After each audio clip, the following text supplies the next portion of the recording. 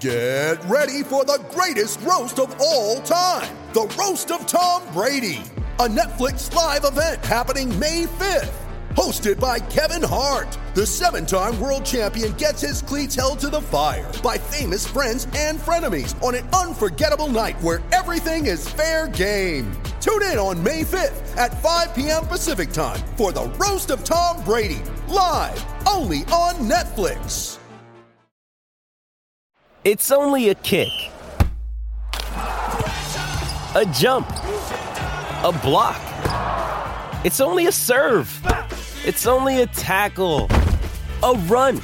It's only for the fans. After all, it's only pressure.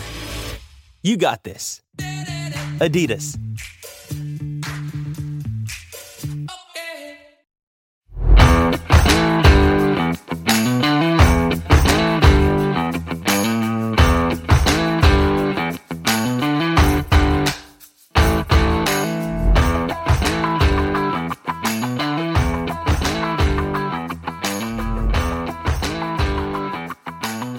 And we are live with the Standing Room Spartans podcast. I am Kevin. He is Scott. It is Monday morning, and finally, we are reporting live after a win. It feels like it's been a long time because it has been a long time.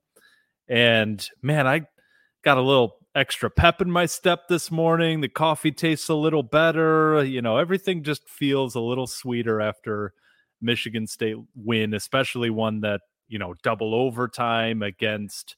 Wisconsin's not a rival, but it's one of those teams that we have a lot of history with. It just, everything feels a little better this morning. Absolutely. No Lions lost a soil either. It was a great weekend. Yeah, just when you think you're out, they bring you right back in. Yeah, so we'll talk about the Wisconsin game. Obviously, we'll highlight everything that we saw, good and bad. It wasn't perfect. It was far from perfect, but great to be back in the win column. We'll talk about the game. We'll give out our game ball. We'll give out our play of the game. And I mean, just to start, like, crazy weekend of college football. It kind of sucks. I was thinking about this today. It kind of sucks that our game is buried. One, as a product of both teams not being very good this year to this point, right? Wisconsin came in 3-3. We came in 2-4. Not really a matchup on many people's radar, especially when from a real-time perspective, you're battling against Tennessee, Alabama. You're battling against Oklahoma State, TCU. I mean, our game definitely in the national landscape is going to get buried. People aren't really going to talk about it. But that's a shame because it was a really fun game. I was going back and just watching like the highlights even a couple times now, and it was fun. It was aesthetically pleasing. It wasn't really super sloppy. I mean, there were a couple sloppy plays, but it seemed like the result of a good game between two pretty good teams, right? It wasn't just an overtime game that was between two crappy teams and who really cares. I felt like a little more than that. I mean, it felt like two pretty good teams going at it. So we'll talk about it prescriptive through the rest of the year or not. If this means we're going to make a bowl game or not, I don't know. But man, fun game, and it felt like two at least pretty decent teams. It's funny how your tune changes after a win. When we had like 100 yards and penalties in the first half. The first half, I was sitting there like, we have zero discipline. And Wisconsin, thankfully, didn't have the horses to make us pay for it like Ohio State did a week before. Yeah, I mean, we overcame ourselves at times in this game. Wisconsin played a sloppier game. They made more mistakes, and at the end of the day, that's really what the difference was. But yeah, I mean, it felt like a good game. It was never more than a 7-point lead for either team. Both teams held a 7-point lead at different times in the game. Each team battled back. There were times when the offenses were dominating. There were times when the defenses were dominating. Yeah, it was really diverse. Each team did a little bit of what they wanted to do. Each team took away a little bit of what the other team wanted to do. and both teams had to adjust throughout the game. So it was a fun game to watch for once. There were a few moments. I was trying to think of like, at what point did I know we were going to win or think we were going to lose, and where were those kind of twists and turns? This was a pretty stressful one throughout. The one moment that I was reliving today was, we put together this touchdown drive to take the lead in the, pretty deep into the fourth quarter, right? And then immediately we kick off, they get a nice return. They get out to like midfield, and I'm like, there it is. There's the rug getting pulled out from under us. They're going to storm down the field after we just tied it up. They're going to take the lead. It was just, there were a few moments throughout the course of this game where I thought, man, this bad things are happening. There was that jet sweep that they converted on 2nd and 19 or something for a first down late in the game. As soon as they got their passing touchdown in overtime, I'm like, man, we kind of got lucky with a fluke. Jaden Reed tossed it up to Keon Coleman. I don't know how our red zone offense is really going to fare for another overtime here. And obviously you come out in the second overtime, force a fumble on the first play. I mean, that overtime, for being 2 overtimes, was quick. I mean, we scored on the first play, then they scored on the third play, then we force a turnover on the first play of second overtime, and we score 3 plays into the third, our possession of the second overtime.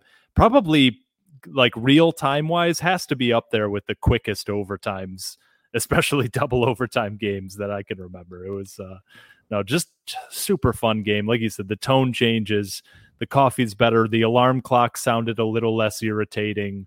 The colors outside are a little more vibrant. Everything feels better. Yeah, well, you mentioned, when we went up by a touchdown there in the fourth quarter, and the one terrifying thing about this game is how many opportunities we had to win, and we didn't take advantage of it. We score that touchdown with about 7 and change left in the fourth quarter, and we give up that return. We give up a touchdown. Then we get the opportunity to win the game, right? And we have this nice 10-play drive for 50 yards. We get into borderline field goal range, and you're thinking like, all right, our kickers, you never know, but you get the kick up, and these guys, they've been kicking their whole lives. You give yourself a chance for an exciting finish. We all know what happened on that. Bryce Behringer interception. The fact that I uttered those words mean it didn't exactly go according to plan. It was like Little Giants from hell. I hate that we even played for the field goal there. I mean, we could talk about it later, but they clearly, they were running the ball once we kind of got down there. Right in the moment, I'm saying, no, keep throwing, keep attacking. I don't trust this kicking game at all. I'd rather risk throwing an interception than just kind of place it in the hands of a kicker who's probably not going to make it. But yeah, we'll come back to the end of the fourth quarter because that was a mess. But then you get into overtime. We score on the first play, and we have that double interception drop, the first play of Wisconsin's possession. We had the Dylan Tatum interception drop earlier in the game. We'll come back to him too because he was a story in this one. And the second overtime, we finally got it done. But yeah, there was, you don't always get that many opportunities to win a game against a decent team. And I don't want to say we got lucky because we earned our opportunities, but Tim Brando said it on the broadcast after we missed the interception in the first overtime. If you go on and don't win that game, you have nightmares for like a year. Thinking, you imagine that happens and we win 5 games this year and miss a bowl game, and you're thinking on one play that the ball went through 2 of your players' hands that could have gotten you an extra win that year. Thankfully, the guys, they kept chopping and got the job done. But yeah, what a game. The end of the fourth quarter, let's zoom in on that because of all of the things we could be frustrated out of this game. That was some James Franklin-esque game management. Yikes. It was again, it starts with just playing for the field goal, which a lot of times as a former kicker, I don't hate it, right? You you get to a certain point where you feel comfortable, where your kicker is going to be about 80% from there, and you kind of let the chips play out as they, you run the ball a couple times, you try to set it up as close as you can for him within reason, and you line him up out there because it's a tie game. What's the worst that can happen, right? You miss a field goal and it goes into overtime. But we all know what the kicking situation is here. It's not been pretty this year. And your quarterback and your receivers are finally finding some rapport down the field. Keon Coleman has had a day. Like, take a couple shots towards the end zone there in general. But then obviously the mismanagement of the play clock and the lack of timeouts and everything that came after that, I thought just from the philosophy standpoint at the beginning, just don't play for the field goal and we might not even have these problems. Now, maybe that's because we threw an interception. Maybe that's because we threw for a touchdown or at least, hit one of those kind of quick shots for 20 yards. And then all of a sudden it's really a chip shot where it's like a 25-yard field goal. We were playing for the field goal when it was still like more than 40 yards out, which not gimme territory right now. We had the ball on Wisconsin's 46-yard line with 2 timeouts and a minute and a half on the clock in a first down. Anyone in the world would go for a touchdown in that situation, or at least think, okay, we're going to get this down to a chip shot, right? We're not. And then we get a quick pass out of bounds for Trey Mosley. And then on second down, minute and a half left, clock's not running. We run the ball.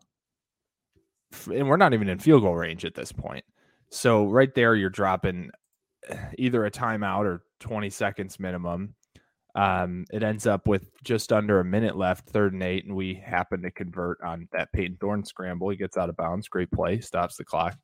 So then you got 40 seconds, 2 timeouts, and you're basically in long field goal range. And on second down, we run the ball, burn a timeout, and then that was our last timeout. Yeah, at that point, it's a 50-yard field goal. And you run the ball, burn like your you last said, timeout. you're in quote-unquote field goal range, but okay, you're trusting one of our kickers to make a 50-yarder to ice it?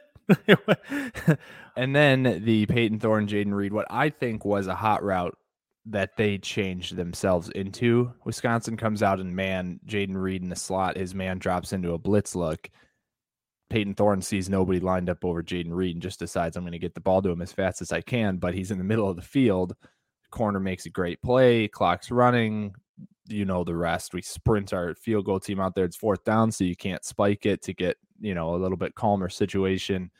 And, you got your backup long snapper in a pressure situation where he's sprinting out onto the field and has to get the snap off with 1 second left on the clock. Whether it was pressure or something else, he just sputters it like a bowling ball across the turf. And, we go into overtime. And Behringer decides to just chuck it in the field of play, which was, of course it didn't mean anything, but I was like, dude, any common sense would tell you to throw that thing out of bounds, maybe, because you had no Spartans within 20 yards of where that ball ended up. But yeah, if it was Tyler Hunt, he would have made it happen. Well, of course. As a quick aside, too, and maybe we'll talk about this more in a bit, because you mentioned your theory with the Peyton Thorne throwing it out to Jaden Reed there. I'm curious. I would love to be a fly on the wall in the QB room this week, because there were a couple plays, as we found out after the game, including the game-winning touchdown to Jaden Reed, where Peyton Thorne just kind of went out there and said, screw the plan, we're doing this. And Peyton Thorne had one of the best games of his career. So in that QB room, is coach kind of getting after him for saying, hey, look, this worked, I know, but I got a plan up there. You got to trust me. Or is it Jay Johnson saying, you know what, Peyton, there were a couple plays where you went outside of the game plan, you stepped out, you did your own thing. And while I still prefer you to stick to the script that we have, it worked, and I trust you to make those plays. And, he ultimately gives Thorne more of that control. Like, I'm curious how how they toe the line with that, because I feel like it's still a 3-4 start to the season. There's a lot of pressure in that building, and I feel like that's a pretty delicate situation when fans are calling for the offensive coordinator's head, and the best plays of the game have been made by the quarterback who said, screw the plan put in place by the offensive coordinator. Me and Jaden are just going to go here and ball. Yeah, I think you give him the liberty to do certain looks, to check into certain looks. Like you get Jaden Reed one-on-one on the outside and you want it, take it, right? I mean, Jaden Reed's shown time and again that he will win against anyone in those situations. But like going hot into a check down basically behind the line of scrimmage in the slot. Right, he tried to do the Patrick Mahomes to Travis Kelce in that AFC Championship game where they line up. He sees nobody's above Travis, and he just says, "Travis, go!" And he just snaps it and throws it to him. Yeah. Newsflash: you're not Patrick Mahomes and Travis Kelce. You don't have quite that understanding yet. So, yeah. But anyway, that was a note that I made though. There were a few times there. Yes, or on Saturday where Peyton Thorne kind of went off script, and those seemed to be all of the most successful plays. And I'm thinking, man, that's a delicate balance that we have to play there for the next few weeks. Yeah, and that end of the fourth quarter, that was the only time that I really thought we deserved zooming in on to be a little bit critical, thank you, that's the word, of this game. I mean, it was a fun game. I want to get that behind us and move on to the fun stuff. Let's go back to kind of the start of the game, talk about the defensive shakeup, because it was a big shakeup. They changed the personnel. They changed a lot of the looks they were using in terms of just what they were using most frequently on defense, and some new faces out there. So first and foremost, Xavier Henderson and Jacob Slade, but especially Xavier Henderson, were back this week. Jacob Slade looked to be maybe about 50% of his usual snap count when he's healthy. Xavier Henderson was in there as much as he could be. And you could immediately see the difference, not just with those two positions, but the entire defense. I mean, having a guy like Xavier Henderson, and the broadcasters mentioned it, and we mentioned it on a previous podcast talking about what it would be like to get them back. The alignment and the confidence in the back half of the defense with Xavier Henderson as the anchor was immediately clear.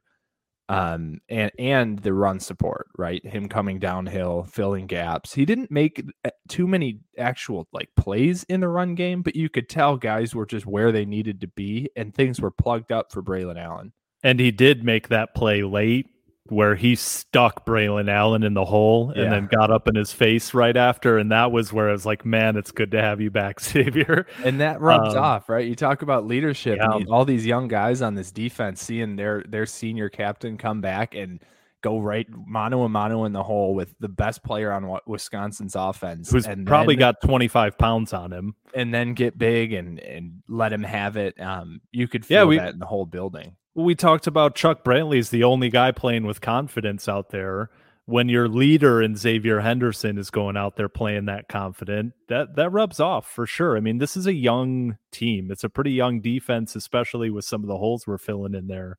That matters. And like results wise, we forced Wisconsin at one point into 6 straight punts.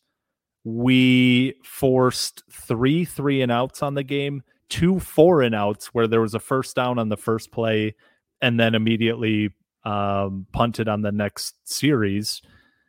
I mean, it was really impressive. You give up that touchdown drive early and we're all thinking, here we go again. And then you get interception, touchdown, punt, touchdown, fumble. Like, you force a couple turnovers, you force a few 3-and-outs, and at the end, 21 points in regulation, 28 points after an overtime. When you trust your offense, that's a manageable number. Like we always said going into every game this season, it's like, this defense isn't going to just turn into a top 40 defense. It's not going to happen. You're not going to hold a team to 14 and, win a game with 17 points on offense. But if you hold them to 21 in regulation instead of 35, like, now we're talking. if you hold Wisconsin, not one of the better offenses in the league, if you hold a really good offense to 24, 28 in regulation, hey, that's a winnable game. And that's all we really are hoping for out of the defense. I think I can speak for us. Like, is that you can keep our team in a position to win a football game. Like, you're not going to go out and win it by yourself. You're not Iowa. You're not whoever. But just keep us afloat, keep us in the game. And they did that and more, I thought. I mean, that late second quarter, early third quarter, that's a huge swing in most games, that going into the half and coming out of the half, and you force 2 straight punts going into the half and 2 straight punts coming out of the half. Damn impressive job. And we talked about it 100 times. I tweeted it right before the game. I was nervous about it.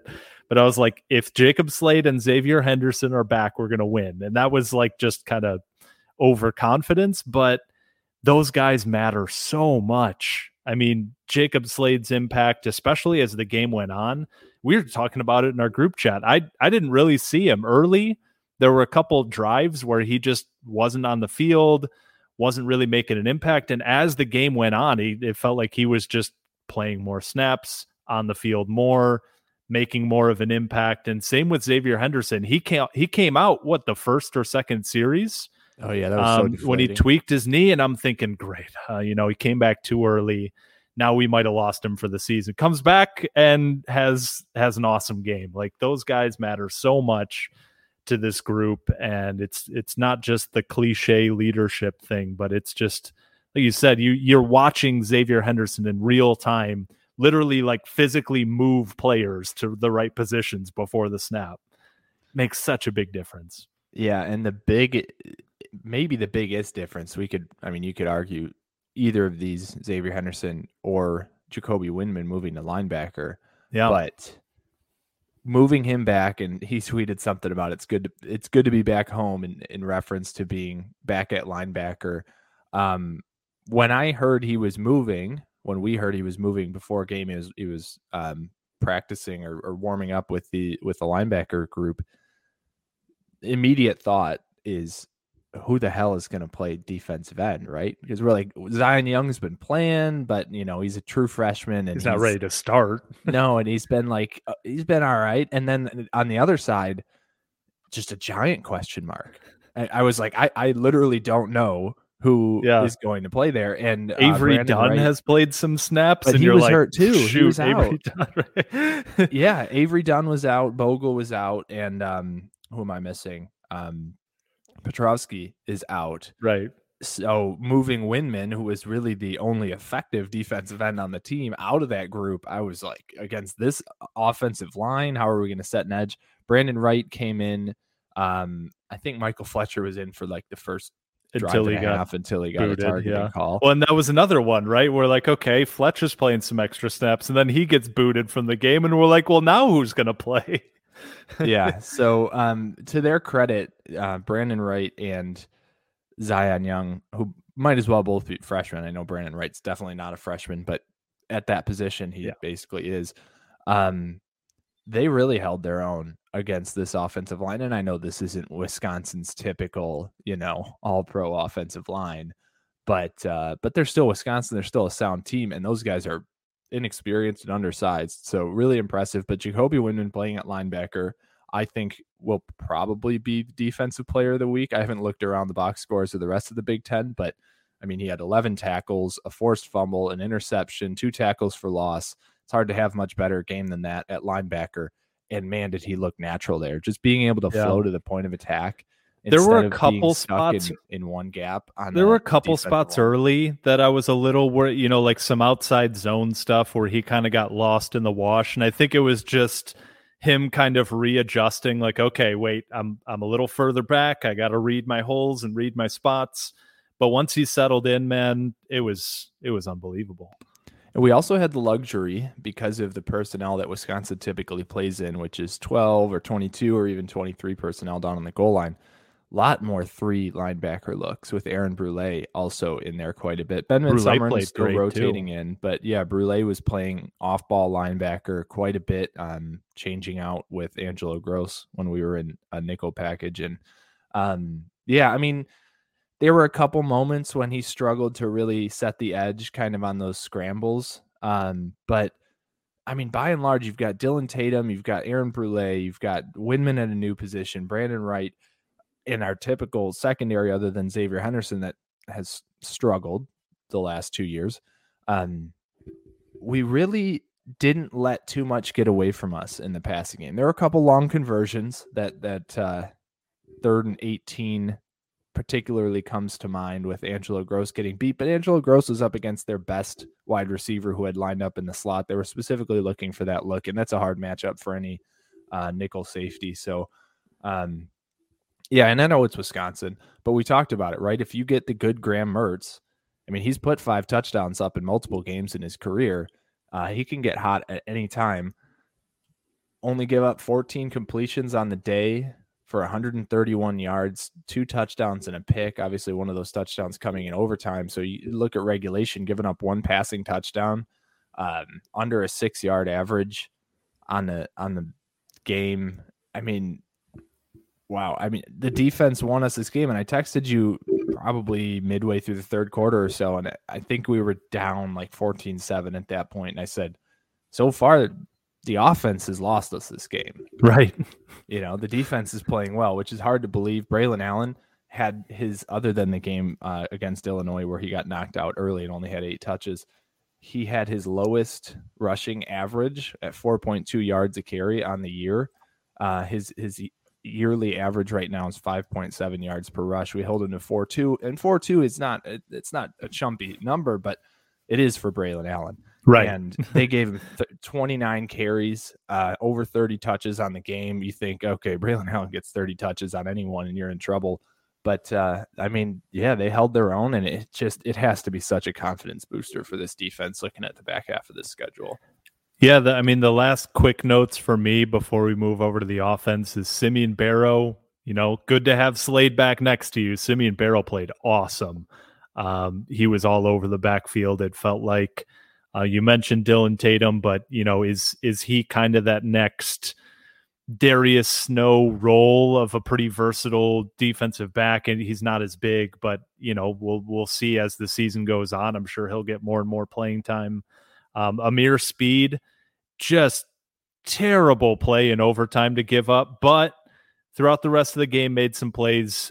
He had that breakup down the field. That was an awesome play in man coverage. You know, played, I think, a pretty neutral game when you kind of wash out the one big play that he made and the one really bad play. Yeah, I mean, just good effort, good pursuit to the ball. It felt like, you know, when Braylon Allen had it, there were 3 or 4 hats on him. And then last shout out, speaking of hats to people, Angelo Gross he's so fun to watch around the line of scrimmage. I kept trying to say it because I kept, you know, getting frustrated with him playing deep and he wasn't playing well. When that guy's around the ball, it's just, he is an excellent tackler. He very rarely lets a guy get past him. And, you know, he comes up and plays with some violence in a similar way to like Chuck Brantley in the way that he just closes on ball carriers, but he's got a little more girth to him. He's a little shorter, which gives him a little better build. And man, he just comes in the open field and makes plays. And that was good to see. Kind of exciting defense moving forward. I mean, like, if your definition of exciting is like we could give up an 80-yard touchdown or we could force a 3 and out or get a turnover, that's exciting. See, one really big thing to watch as we move on to these next few games is that we played a lot more cover 2, which is generally safer than cover 3 because you don't have corners playing up and responsible for deep zones. You've got which is what Speed got in trouble for in the end zone there. He was playing that zone and just got lost in it, you know, and just anyway. So cover 2 man, cover 2 zone. I noticed on 3rd and long, we were playing that cover 2 zone where you basically have 5 guys underneath just playing like a zone right at the sticks. And then you just come up, don't let anything behind you come up and make the tackle. And it's what good defenses do. And it's what we were doing. I honestly, with how it worked that game, and I know this is a Wisconsin offense that is just not particularly threatening when you look across the Big Ten. They do a few things good, but I want to keep that in perspective, but you have a game like that where that cover 2 generally works and it limited what we have seen all year. I mean, we gave up 5.5 yards a pass. This defense, I don't care that it's Wisconsin, and I know Graham Mertz has probably more bad games than good, but this defense, I mean, we were talking about we could make anyone's quarterback look like a Heisman contender, and finally, they didn't have a team A, whoever it is, didn't have a good passing game. Power 5 team too. So let's just take a moment to appreciate that. Right. Yeah. So I hope we stick with that cover 2. I think it's easier for the younger safety in Dylan Tatum as well to just, okay, I got this half, nobody behind me. That's my job. So yeah, I really like what I saw. Obviously a big task next week against Michigan, but yeah, really, really great confidence building game for this defense. And you get these exciting games, right? Exciting college football games. There was a lot of them across the slate, and when you play with DraftKings, you can make them even a little more exciting. They are an official sports betting partner of the NFL. They have unbeatable offers. New customers can make any $5 NFL bet and get $200 in free bets if your bet wins. You check this out. In addition to the usual bets, everyone can boost their winnings with DraftKings stepped up same game parlays. You can do it for Monday Night Football tonight.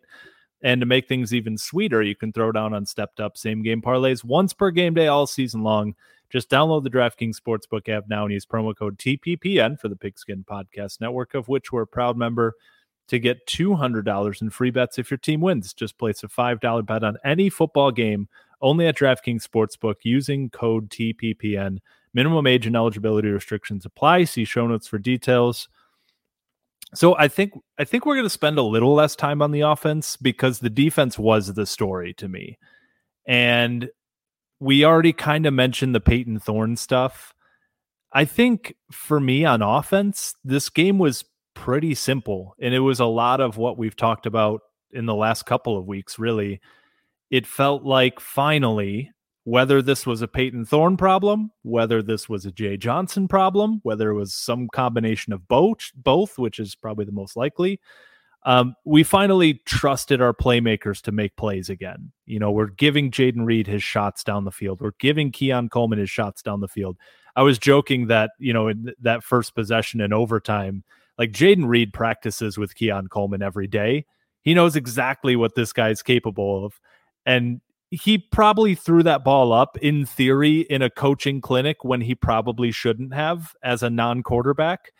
But Jayden Reed said, you know what? Screw it. If you guys aren't going to throw him the ball down the field, I will, and just chucked it up to him, because that's what we've said it how many times, that you have a 6'4" basketball player playing wide receiver and you're not giving him any chances down the field. Like, what are we doing? And we finally did. We did it with Reed. We did it with Coleman. And those big plays, that was the difference in the game. Like, how many times have we really said that this year? So at that point, that's just kind of like, I don't know how much there is to break down on the offense, because that was really the story to me. It was giving our playmakers chances again. And that was refreshing. And finally, you know, we felt good coming out of a game in terms of, there's the explosive plays that we knew were possible. There's what happens when you have Reed and Coleman on the outside. Oh yeah, we have a freak of nature for a tight end that can go for a 72-yard completion, stiff-arming dudes after the catch and running away from safeties. You know, it was great to just see that explosiveness out of the offense again, you know, in a post Kenneth Walker world. Yeah, I mean, you look at this offense, right, and you take the big plays late in the game out of it. We had one drive that was cheap because it was after that interception, though we did drive the ball to get Wisconsin down into that situation, but we didn't cap it with a touchdown. At that moment, I was like, is this the same old, right? You start the game 3 and out. You give up a touchdown, long 11-play drive touchdown to Wisconsin on their first drive. Then you drive all the way down the field and you give it up on turnover on downs. And you're like, all right, again, this team just doesn't seem to have it, right? They can't find the stops on defense and they can't push it over the edge on offense. We get that cheap interception and touchdown. But if you look at the offense, you take that quick little touchdown out, you don't score again until the last drive in the third quarter, with that monster play by Malik Carr. It wasn't until the middle of the fourth quarter that we again tested the mismatch with our wide receivers on their corners, and all of a sudden, it's like Jay Johnson had to see it happen with his own two eyes to believe our receivers could be an advantage. As soon as we make a couple of those one-on-one plays, it's like, oh, we should just do that like all the time. And we've been saying it forever. And I know you don't always get a one-on-one matchup early in the game on the outside. And we had been running the ball effectively enough to keep guys' eyes on the box. But man, how long have we been talking about just find your one? You've got Jaden Reed, who I know he's smaller in stature than you'd expect for a one-on-one winner, but he's proven it time and again that he's going to win those matchups. And like you said, you've got a 6'4" basketball player who may not get much separation on the field, but he can get 2 feet of separation vertically any given play because he's more athletic than anyone on the defense. And finally, and I don't know if it was Jay Johnson calling it or Peyton Thorne just taking it upon himself to make it happen, but finally you see that number 2 on Wisconsin's defense. Man, I feel bad for that kid. We saw like the Chester Kimbrough mismatch earlier this year. I think it was Washington that was picking on him and just torched all game.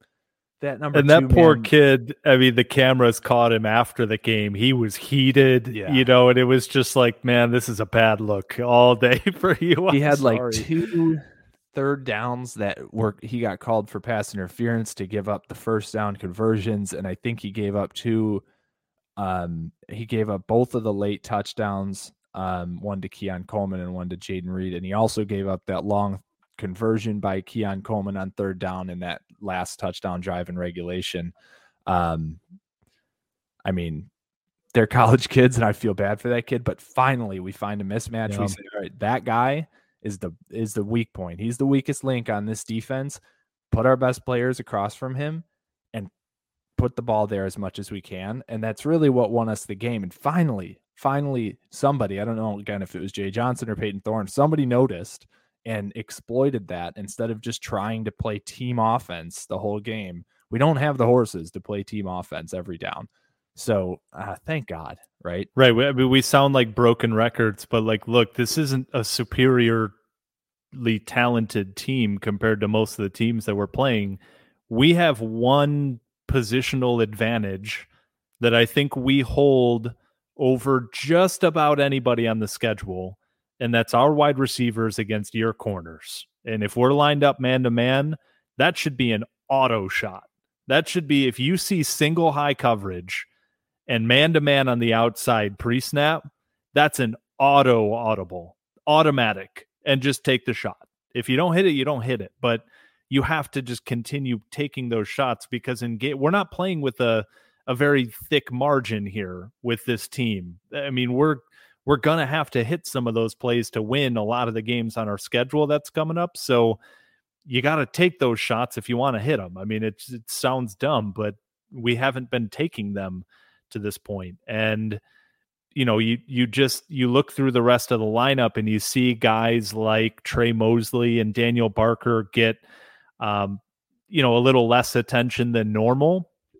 But if it's at the expense of a 45-yard play, a 50-yard play, a 60-yard play by one of those two on the outside, then so be it. We always knew that those guys were not the first options, the slot type in Trey Mosley and the good route runner at tight end in Daniel Barker. Those are good options to have, but they're not your first option. And when you trust your first option, Trey Mosley's going to end up with a few more games with 3 catches for 30 yards, rather than a big day. But, if he's willing, that's currently what's best for this team. But I don't know, on the running game, it wasn't super productive. You end up with 99 yards rushing according to the box score. That includes sacks. So realistically, you were a little over 100 there. Eli Collins got 14 touches. The average doesn't look, superior, but it felt like, again, kind of anecdotally, it felt like he had some nice runs and it kind of kept the offensive momentum moving a little bit. Berger had a nice day. The chip on his shoulder was about as big as you could find. You could tell early, just every time he got up after a first down, there was a little quicker to pop up off the ground and get in somebody's face. So any real thoughts there on the ground game? Berger with 16 carries, Collins with 14, Broussard with 3. Is that kind of what you expect more of moving forward? I hope so. Yeah, I mean, Eli Collins, he struggled with the average a little bit, but he had a couple key conversions. He had that early 3rd down and 3 conversion that he picked up. He ran through somebody for the last couple yards. And then his touchdown was one of those goal lines. I think we got stuffed on the goal line the play before, and they gave it back to him. And he just found a dude that was getting stood up by an offensive lineman and just put his shoulder into the dude's waist and pushed him into the end zone. That's a perfect role for him. He had a couple good, not chunk plays necessarily, but, more than 5 yards where he's setting the offense up well for 2nd and 3, 2nd and 2. And that's what he's good for, right? We talked about that. He's not going to be the guy that rips off 30-yard chunk plays, but he is going to be the guy that puts your offense ahead of schedule. And that's what he did most of the time. Jalen Berger, great touchdown run, 12 yards. That really, I think, got the monkey off the offense's back a little bit. That was right after the interception. Peyton Thorne had, I think, an incompletion to start the drive, and Berger just took it, weaved through the center of their defense, and got it done. And yeah, I mean, it was just enough from the running game, right? The running game didn't win us this game, but it did open things up. It was just enough to keep Wisconsin's defense honest, to keep their eyes close to the line of scrimmage, and to open up those one-on-one matchups outside. So just enough complimentary football. I wouldn't expect us to have a monumental running day against Wisconsin's defense. This is still their defense is still the strength of their team, and especially up front in their front 7. So to get 100 yards, to average basically just over 3 yards a carry if you take out the sacks, just what you need to open things up. And yeah, I thought both running backs that got meaningful touches in this one, they played positive football. They did a little bit to get a little bit more than what you'd expect. I know I was harping on the fact that Eli Collins was the only guy that could do it. Jalen Berger, he found a few gaps this game, and whether that's the chip on his shoulder or just a good game or him maturing in this offense, it was great to see, because he's going to keep getting plenty of carries, and we need those to be productive. It's pretty clear he is the number 1 back for this staff, right? So yeah, like you said, it's good to see him play a little bit better. I mean, we'll get to the play of the game and the game ball to finish this off. I mean, real quick, it does seem like there's somebody at my door. Hang on. Scott, you talk.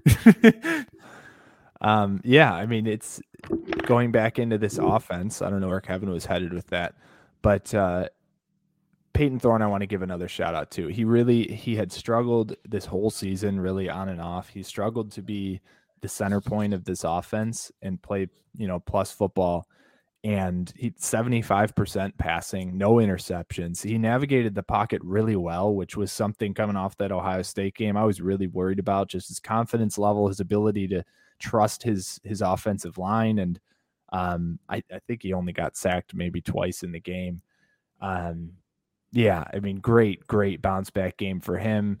I think he's setting himself up for more confident football in the second half, which is really comforting. The other 2 passes of this game deserve mention. Jaden Reed, obviously, with the perfect 1-for-1, 25 yards and a touchdown in overtime. Bryce Behringer 0-for-1 with an interception. Can't get much better or much worse than that. But yeah, I mean, this offense just as a whole, I really hope they build on that fourth quarter. I mean, they did enough throughout the game to keep this team in the game, but that fourth quarter and overtime, they finally found again what everyone expected to be the strength of this offense, and they leaned on it, and it won them the game. And that, combined with the way that the defense played, all in all, was it was such a breath of fresh air. And it gives, I know Michigan's a tall order, and we'll get into that, but just looking at the last 5 games of this year that coming up, it gives, I'm sure, I mean, it gives fans like me and you plenty of confidence. I'm sure it gives that team so much more confidence to just look at their schedule and say, we can play winning football in the Big Ten. This was our first Big Ten win this year. Up until now, it was like, all right, are we like the worst team in the conference? Like, can we even win Big Ten games this year? Now we know we can. Wisconsin, they're a middle of the road team this year, but hey, we are too. At best, we're a middle of the road team in the Big Ten this year. So to beat another one means that we can play at least competitive, competent football. That was the biggest difference this game. We just looked competent. We didn't necessarily look good. We didn't look great, but we looked like we could be competitive at least. And that was something that was missing the whole year. I mean, yeah, we beat a couple cupcakes to start the year, but this was the first game against a good opponent that we played competent football. Yeah, I missed a bit of that. We had they're working on like the gas lines right outside our apartment, and that was the nice man coming to tell us that they're going to shut our gas off in a couple of days. So that was great news. I missed some of what you were saying there. Obviously, I'm sure you were making some great points. Let's do the game ball. Let's do the play of the game, and let's wrap this up. So let's start with the game ball. I think there are a couple good options here. I'll let you kick this thing off. Are we going offense, defense? There's some good options out there. Yeah, I think there's 3 or 4 options. The whole passing game played really well, but I'm struggling to pick one guy. So I'll go on my defensive option with Jacoby Windman. Again, 11 tackles, 2 tackles for loss, interception, the game-winning forced fumble. The interception essentially got us 7 points. We don't win that game without Jacoby Windman playing linebacker. I mean, that's just a fact. You put him down on the line and he's responsible for one gap of play. The play has to go to him for him to be able to make a play. You put him out there at linebacker, you give him the lateral flexibility to flow to the point of contact and just use his athleticism and make a play. And he made plenty of them. Finally, he gets out and gets to put himself on show again, right? It was so easy with our defense and what we lacked in athleticism for the offenses to just say, all right, we got this one guy on the line. We got to take care of him. The rest will fall into place. Take him off the line. You put him in space. And finally, he can show what he's made of again. And he did not waste any time doing that. So player of the game or game ball, Jacoby Windman. Yeah, you hope, I mean, with what he showed in coverage too, you know, you kind of hope he can fill in for 80% of what we expected from Darius Snow in that sense. So great to have him playing there. The other defensive guy that I deserves an honorable mention here, I don't think, you know, is going to get my game ball, but Simeon Barrow, a couple tackles for loss and a sack and a little bit more havoc as well. That doesn't really go into the box score. I thought he played really well. And then I think for me, it comes down to 3 guys, Peyton Thorne, Jaden Reed, Keon Coleman. And because, you know, I hate just going with the quarterback, but because I think both of the wide receivers kind of shared in the super impactful, you know what? Actually, screw it. I'm going game ball to the wide receiver duo. They get to share the game ball, Reed and Coleman. I think Thorne played really well. But it was just some of the plays that those guys are able to make in one-on-one situations are ridiculous. And on top of the, let's see, quick mental math, they combined for like 190 yards and 3 touchdowns on 14 catches. On top of that, you got another, probably 45 yards and flags that they caused. You know, defensive pass interference where the only thing the defenders could do was just get their hands on them. So I'll just give it to the duo, Jaden Reed and Keon Coleman. You got to split the game ball this week. And then for play of the game, there's a lot, you know, that you could go, if you want to go like B track, you could go with like the Malik Carr long play to set up that touchdown drive. You know, there was a bunch of fun. The Jacoby Windman interception, the Jacoby Windman forced fumble in overtime.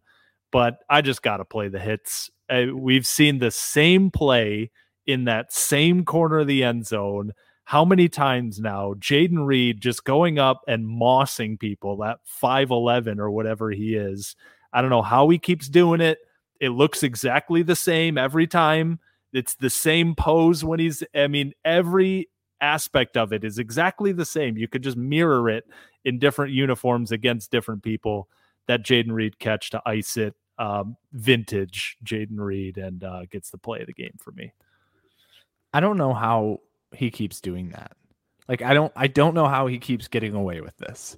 It is the exact same play every time. Yeah, I mean, that was the play of the game for me too, but just for parity's sake, I'll go with the Keon Coleman back shoulder fade. Similar play, a little bit more of a stop and go than just mossing a guy. But so you're not going with the Reed to Coleman, you're going with the Thorne to Coleman, right? Oh, true. Yeah, we did have the Reed to Coleman. Yeah, I'm going the Thorne to Coleman, the back shoulder right at the goal line.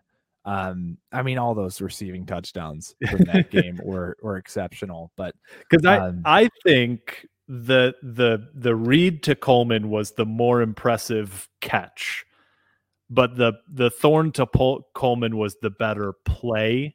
That seemed like one of those, like, I'm calling an audible because I forgot about that play. Honestly, to have Jayden Reed throw a touchdown to Keon Coleman is just like, speaking on our wide receivers being our best position group, having one throw a touchdown to the other. Also, what a great play design to have Jayden Reed for 4 years at Western and Michigan State running that jet sweep over and over and over, and then you give him the jet sweep and he throws the ball. I think it's the first time we've ever done that. Shout out to Jay Johnson on that one. That was epic. And to do it on the first play of overtime, where it's like, okay, we just had a terrible end of the fourth quarter and we're bummed about this. And Coleman sold it pretty well too. To his credit, he sold the fake blocking for a few steps. He was still covered, right? He was one-on-one. I mean, his guy was still with him, but the safety comes up, all the linebackers come up, it's one-on-one. We punch him in the mouth to start overtime, so that fourth quarter ugliness is behind us. So that's my play of the game. Thank you for reminding me of it. I love seeing that wide receiver group get going. Thank God Keon Coleman gets to campus and gets to learn from Jayden Reed. So we'll get into more about this matchup, I'm sure. We got an idle week coming up here, so we will figure out what our plan is, and we will let you know. Follow us on social media. The links are in the episode notes. Give us a review if you are so kind. Share us with your friends and family. We're back to being excited about Michigan State football again, which is fun. Until Wednesday, I hope everybody has a great start to the week. We'll talk to you soon. Go Green. Go White. Take care, folks.